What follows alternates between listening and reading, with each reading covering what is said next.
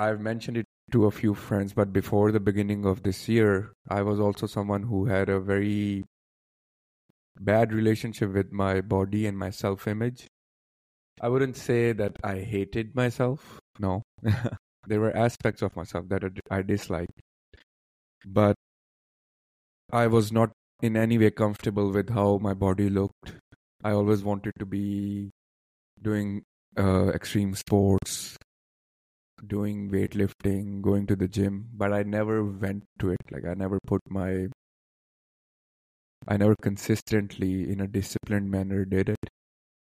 And so I made a list of the things that I've always wanted to do, but I was too afraid to do for one reason or another. One of them was going to the gym consistently. I'm going to a specific gym which is called F45. I had gone there a few years back, but then I stopped going, and that version of me from a year ago would, before making any decision, base that decision on the opinions of a lot of other people. And throughout this year, I realized how important it is to just make the decision for myself. Because I believe even though there are people in our lives who give opinions and feedback and advice with a very warm and loving heart, but because they're not living our lived experience, they can't really understand what's going on within us, and only we know from our gut feeling what we should do and what we want to do and what we desire. So I chose to start this gym, and I wanted to kill two birds with one stone, so as to say. Another problem that I had this from my previous life, I would say. I had a really hard time waking up early in the morning, and that had gotten me into quite a lot of trouble in just not being able to have control over my day. And I decided, okay, I'm going to start this gym, and I'm going to start going the earliest class they have, which is 6:30 a.m. And I'm super proud to say that for around 6 to 7 months, I went there every day at 6:30 a.m. Some days I was late. There were a couple of days that I missed. But for the 99% of the time, I was always there at the 6:30 a.m. class. And it is not easy to empower yourself and accept a new habit and such a significant change in your day-to-day life. And there were days where it was minus 16 degrees outside, and I would wake up and my brain would try every single excuse in the book of why you should not wake up. But I knew that I had made a commitment with myself that I would wake up, and I wanted to set an example to myself that I do follow through on my commitments. And just by doing that, not only I've gotten stronger by going to the gym, I found an amazing group of people who have been very accepting, very motivating for me, very supportive during this journey, this fitness journey for me. But I believe the biggest two lessons I learned, one is that it is possible to change. It is possible to be better, to be healthier, and to stay consistent and disciplined. And the other thing is patience unlocks the keys to many doors. This is a saying in Islam as well. And I was a very impatient person. At times I still am. But by going through this fitness journey and seeing how over time I got better in my endurance, in cardio, in weightlifting, how my body started to change into what I wanted to be. And it did not happen overnight. It took time. And this translated into many other things, because at that time I was also going through this rigorous process of looking for a job. Many interviews, you prepare for them, and then you don't get the job. And sometimes they don't even tell you that you didn't get the job, or just over an email. And you pour hours of your life into these interviews, into these processes.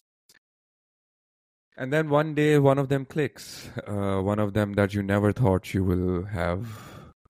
That now, in hindsight, looks like was the answer to all of your prayers, my prayers. And that came with patience. That came with not giving up. That also came with accepting that there are days where I need rest. There are days where I can do my 100%.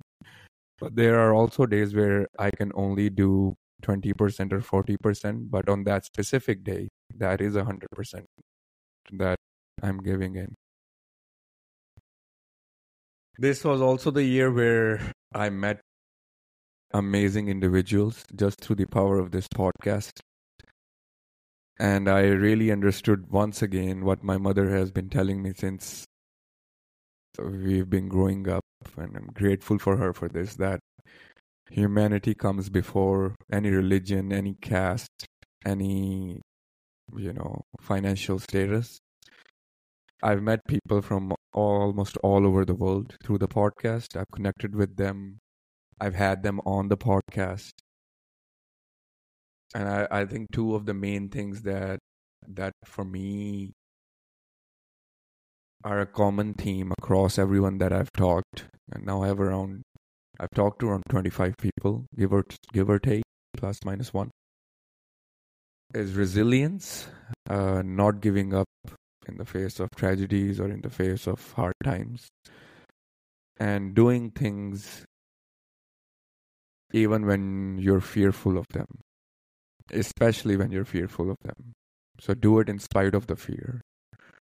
And that just gives you so much, that just brings back so much energy, so much self-confidence, so much belief in yourself, even if that thing doesn't pan out to be what you want it to be. And for me, an example of that is this podcast. I had no goals for this podcast. I still do not. I have one goal, which is to talk to 100 individuals. But other than that, I have no goal of any monetary goal, any analytical goal. I just love sharing stories. I love meeting people, and the insights that I am gaining from that is in itself worth its weight in gold, I would say. Another thing that through this podcast primarily that enabled me to dream more by doing it, just by putting myself out there. It enabled me to think more broadly of, what I can do, what can be my different hobbies. And that led me, one of my dream has always been to play music, to produce music, to be a DJ. And I have the DJ controller, which was gifted by a very close friend of mine, right behind me. And I've started doing it. And I don't know if anyone listening has a certain hobby that when they do, they feel like it's connected to their soul. That's how I feel. I have a big smile on my face right now when I'm playing music, when I'm mixing music. And again, I just love it that I'm doing it for myself. I've always found it very difficult to do things for myself. And I just love it that I've started doing things for myself. I think this year, through doing all of these things, through the podcast, through now playing music, through going to the gym and actually taking care of myself, and again, this inner child exercise and learning about my self-sabotaging behaviors or coping mechanisms that I had in the past, where I was always fearful if something is going very well, then what is going to go wrong.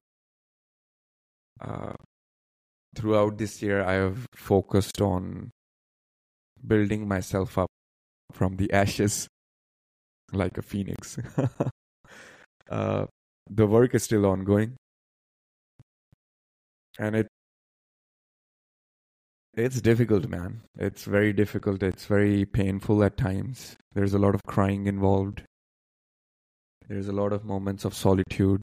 And I'm very happy that through the year, I also learned to befriend myself, to enjoy my own company, because before, even for a moment, I couldn't stay alone. I always needed to have someone or be around someone and do things that they were doing to be involved. And this was also an aspect of people pleasing, which I realized also meant that I didn't have any boundaries. Uh, now looking back, there's been many times in my life where I've let people belittle me, take me for granted, and I don't think it was their fault. I believe it was my responsibility to stand up for myself and create boundaries and be very firm on those boundaries. And this, by doing so now, I'm grateful for my previous manager who actually pointed this out, that I don't like saying no, and I go along with anything that anyone, you know.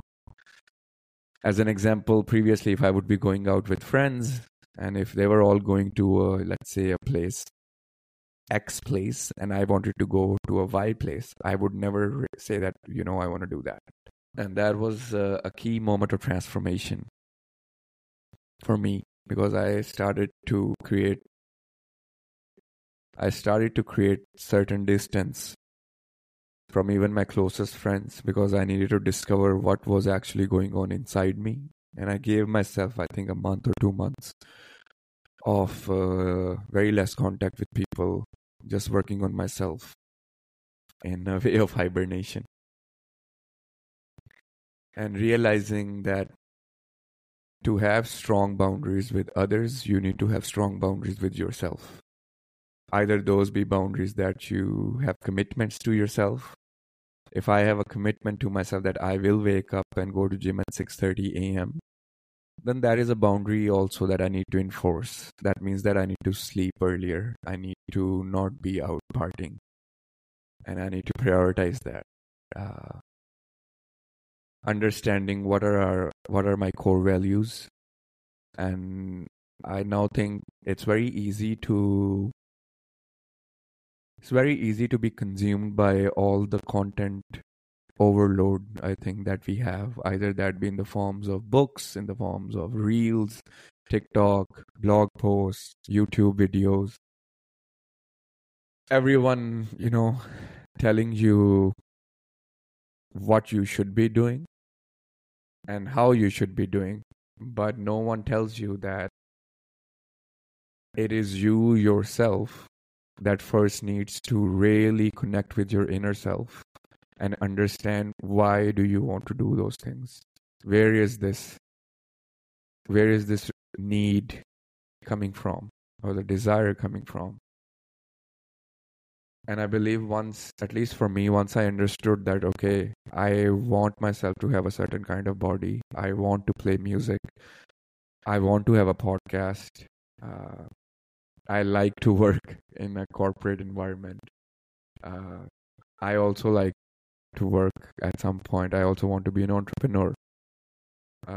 I do want to, in the future, have a family of my own, and the kind of characteristics, understanding what I would want from a partner. And then sitting down and understanding, okay, what would a person who has like a shredded body, what would their daily actions look like? What would be, if I want a partner who has good relations with their friends and family, who prioritizes their hobbies, who's very thoughtful, who's a sporty person, who likes doing outdoor activities, who's a fit person, then I need to become that person. I need to start doing and incorporating small habits that will lead me one day to that person, to that job opportunity, to that business dream that I have, to that body, because I'm doing those things one by one every day in my life and incorporating that within me, thus making myself, making that a part of myself, a part of my identity. And I believe, and I see it in myself as well, that it takes time, especially when you have, for me at least, I had coping mechanisms that were based out of fear, that took me through times of huge distress and turmoil in my life. And at that time, my Musa's version of that time found those mechanisms comforting, and they took me through that time. But then changing them and radically transforming them, I realized takes a lot of courage. It takes facing yourself, looking yourself in the mirror, and being extremely honest with yourself. Because I know that, and I believe that we all know from our instinct, from our gut feeling, what things might not be working in our life, what things we really desire to change, and what fears we have that are stopping us from doing that, and how can we actually overcome those fears. Uh, by just going head, I think just going head first into them, and then realizing that 99.9% of the time those fears are inflated in our brain and they're not that big of a deal.